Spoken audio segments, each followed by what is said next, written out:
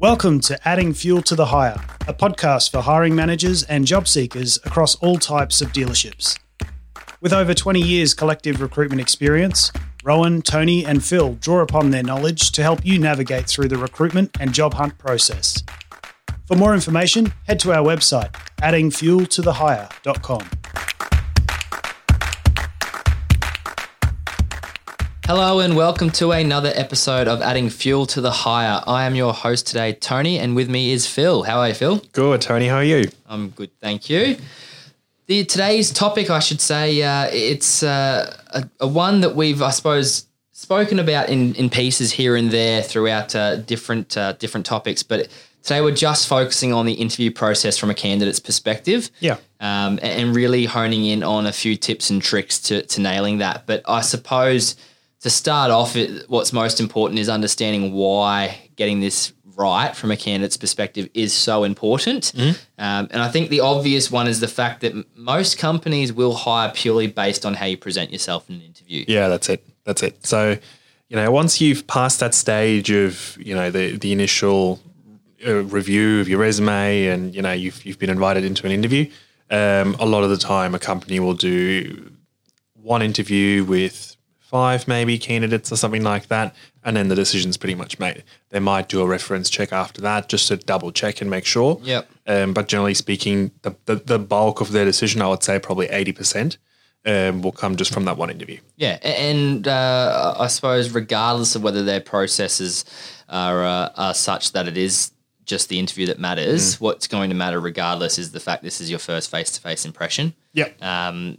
You might have spoken to him on the phone, but ultimately the face-to-face impression, as we all know, through all elements of life is most important. So you only really have that one shot at it. Yeah, not even a Skype session or something like that No. can really – it's better than a phone call if you can't get there, obviously, but it doesn't replace that face-to-face interaction. There's all these subtleties, the way you carry yourself, the way you walk into the dealership or wherever it is you're interviewing, there's all these small little social subtleties that come through that you need to have a face-to-face to really get them across. Yeah, and rightly or wrongly, I sit on the fence a little bit about using them solely as your single tool to hire someone, because I know from your perspective studying psychology, you're very well aware of how the fact that it's probably the most stressful situation that you could be put into, particularly around the workplace. Yeah.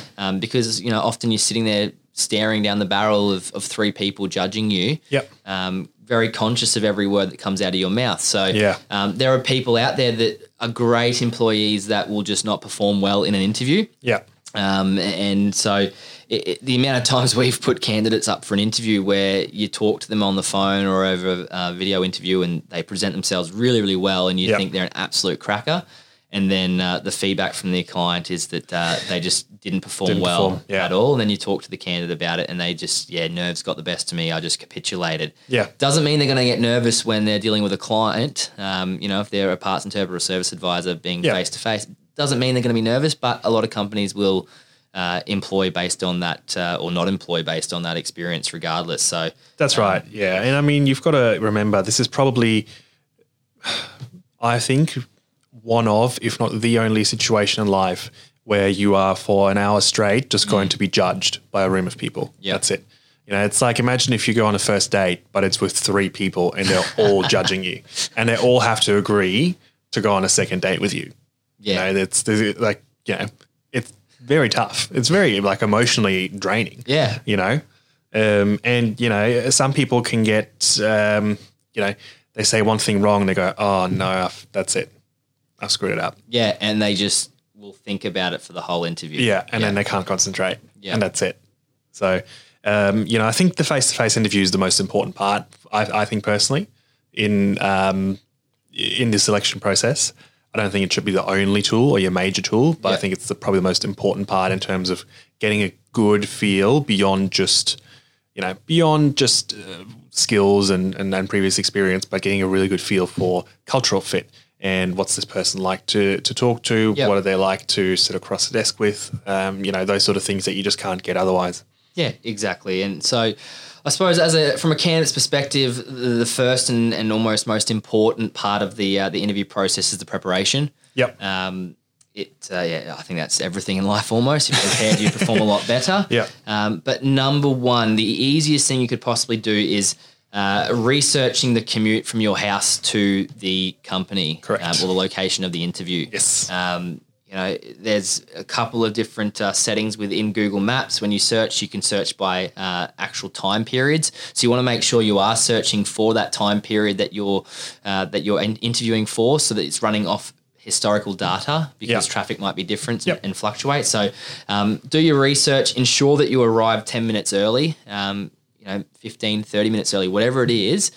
Be in that car park well and truly before the interview starts. Yeah. Don't walk in 30 minutes early, because it can show, I suppose, a lack of patience and almost like you're trying to push them along. Yeah, that's right.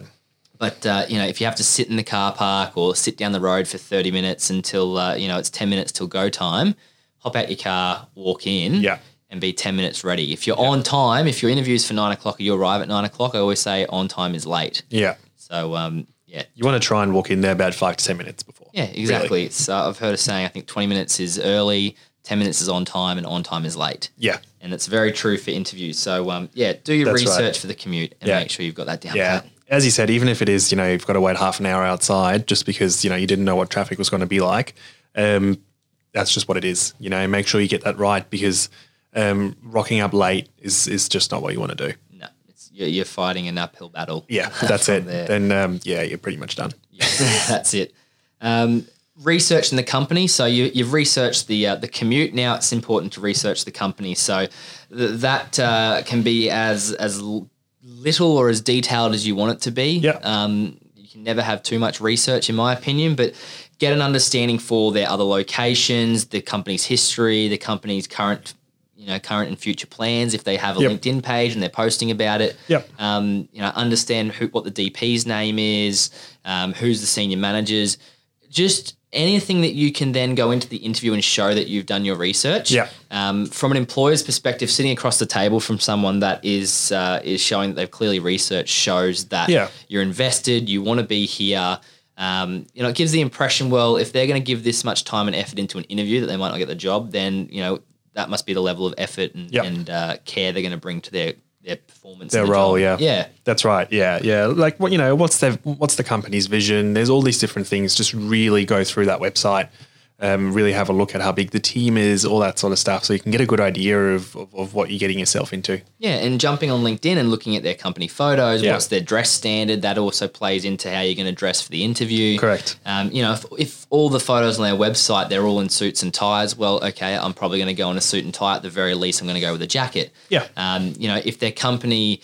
if their website has their staff all dressed in a company polo shirt, well, then I'm not going to go in rocking a jacket. I might just go in with a button-up shirt, a really nice polo shirt or something like that. So you're trying to match the standards. Correct. But obviously not all the time can you find that information out. So if in doubt, overdress. Yes. It's always easy to dress down. Correct. Throughout the process later on than it is to dress up. So correct. If you're not sure, jacket, shirt, don't necessarily have to wear a tie, I don't think, in this day and age. Yeah. Most companies will get away with just slacks, a shirt and a jacket. Yeah. But, if you are unsure, that would be the way to go, I think. Yeah. And look, worst case scenario, just ask what the dress code is. Employers aren't getting, and I've said this before to employers, you're not finding out some miracle magic, psychological information by not telling the potential candidate what the dress code is. Yeah. Just ask, and they'll tell you. A lot of the time you'll obviously be dealing with maybe like an admin staff or something like that, or the HR manager. They'll usually be happy to give on the info. So just ask. Yeah, exactly. That's the key thing. Just research. You really can't do too much research. Another good one I should have mentioned earlier, understanding, ag dealerships are a great example. There, might obviously be a John Deere dealer. Yeah. And that's very clear cut. But if you do your research, you might realize, well, they sell these particular implements or these sprayers. And you can really sell yourself in an interview if you drop that into conversation and make it organic. It says, well, they've been on our website, they've done their research. Everyone knows we're a John Deere dealer, but this guy knows that we do Krone sprayers or something. So, something really specific. Yeah, that's right. Will go a long, long way. and then formulating your questions around it so it is organic. Yep. Basically.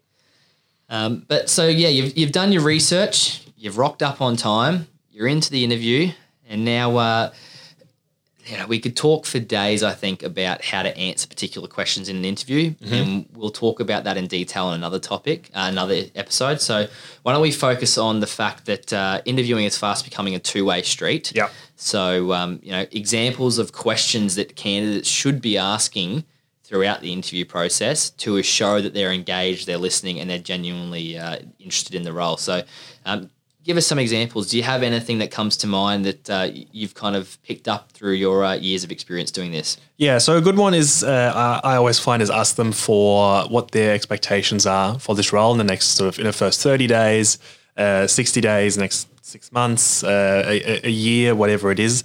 That gives you a good indication of, all right, so this is probably what the role's realistically going to look like. Yep.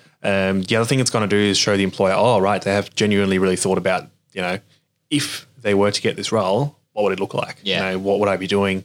So they've, clearly, obviously, there's a higher level of thought process that's gone into this to figure out, is this role going to be for me? So I think that's always a really, really good question. Plus, it forces the employer to put some benchmarks around what they actually want. Yep. Maybe they haven't actually thought about that. Yeah. And so they think, oh, that's actually a good question because we've got to figure that out. So I think that's a really good one. Another good one is what they think the most important qualities for someone are to excel in this role. Is it someone who is great with people? Is it someone who's great with numbers? Is it someone who's really good in a fast-paced environment? Is it someone who's happy to be quite heavily managed because that's how the team's working at the moment? Yeah. So I think those sort of questions are good ones to ask because they show you've thought about the role, you've put yourself into this role in your mind and thought, right, this is sort of something I'd want to know more about. And it also gives the employer a chance to go deeper into the role in terms of, things they probably wouldn't have thought of telling the candidate otherwise. Yeah, and it gives you the opportunity to sell yourself. If you ask what are the most important qualities for someone to excel in this role and they tell you, well, then now that's open to you. It's over to you now to tell them why you fit those qualities. Yeah. And sell yourself. Obviously doing it in an organic way so it doesn't feel very, robotic almost, that you're just trying to tick a box. Yeah. But it does open that up for you. And then two other questions that go hand in hand that do the same thing perfectly is asking what are the biggest challenges facing the company or the department right now? So if you're a parts manager, this works really well as in a management role. So if you walk in, I'm going for a parts manager's role, all right, what's the biggest challenges in your opinion for this department? And they'll lay out, well, we've got a lot of dead stock that we need moved ASAP. Yeah. Great. Now, as the candidate, I can say, well, I've had this experience doing this, this, this, and this. So you've just ticked that huge box for them because they're worried as this is the biggest challenge, and now you've just answered that question. Correct. You're not walking away, or they're not walking away unknown as to whether or not you can perform their biggest challenge. And then that leads in perfectly to saying, what are the biggest opportunities facing the company or the department right now? So, we might be bringing on a new brand. Oh, great. I've got that brand experience. Yeah. It just opens up that conversation. It gives you so many tools to sell yourself by asking these questions and opening it up. Otherwise, you just sit there and you're just getting smashed with question after question after question for an hour. It can feel very one way. Yeah. You're not getting any control of the process. Yeah. And so you'll leave and often, because it's not a two-way street, the result is dictated almost by the questions that they've asked you. Yeah. By you getting on the front foot and asking questions and the right questions and kind of moving that conversation, you can take control of some of the process and almost control your own destiny in a way. Yeah. But I think the other and final most important question to ask, and that's really just when you're leaving the interview, is what is the next step of the process from that's here? That's right. Yeah. Is it going to be do you have 10 other people to interview? Am I going to wait a month or am I going to find out in 3 days' time? Yeah. Because that allows you to know how you're going to follow up from here on out. And we'll talk about that at the end. But, it really allows you to get an understanding of what's going to happen from here. Yeah, that's right. It allows you to set your expectations in terms of what's going to happen from here. And, if you get told, we've got to interview another 8 candidates, and it's going to take us another week to get through those before we can evaluate them all. Well, then you're not going to be worried if you've not heard from them in 3 days. So it's just setting expectations for yourself, so you know what's the deal from here. Yeah, and one question that we didn't bring up when we were just talking about an example of questions then. And probably because it does deserve its own little subtopic, it's why we've left it here. Yeah. But probably the most important question to ask is something along the lines of, does the company have an expectation of what salary will be offered to the successful applicant? That's right.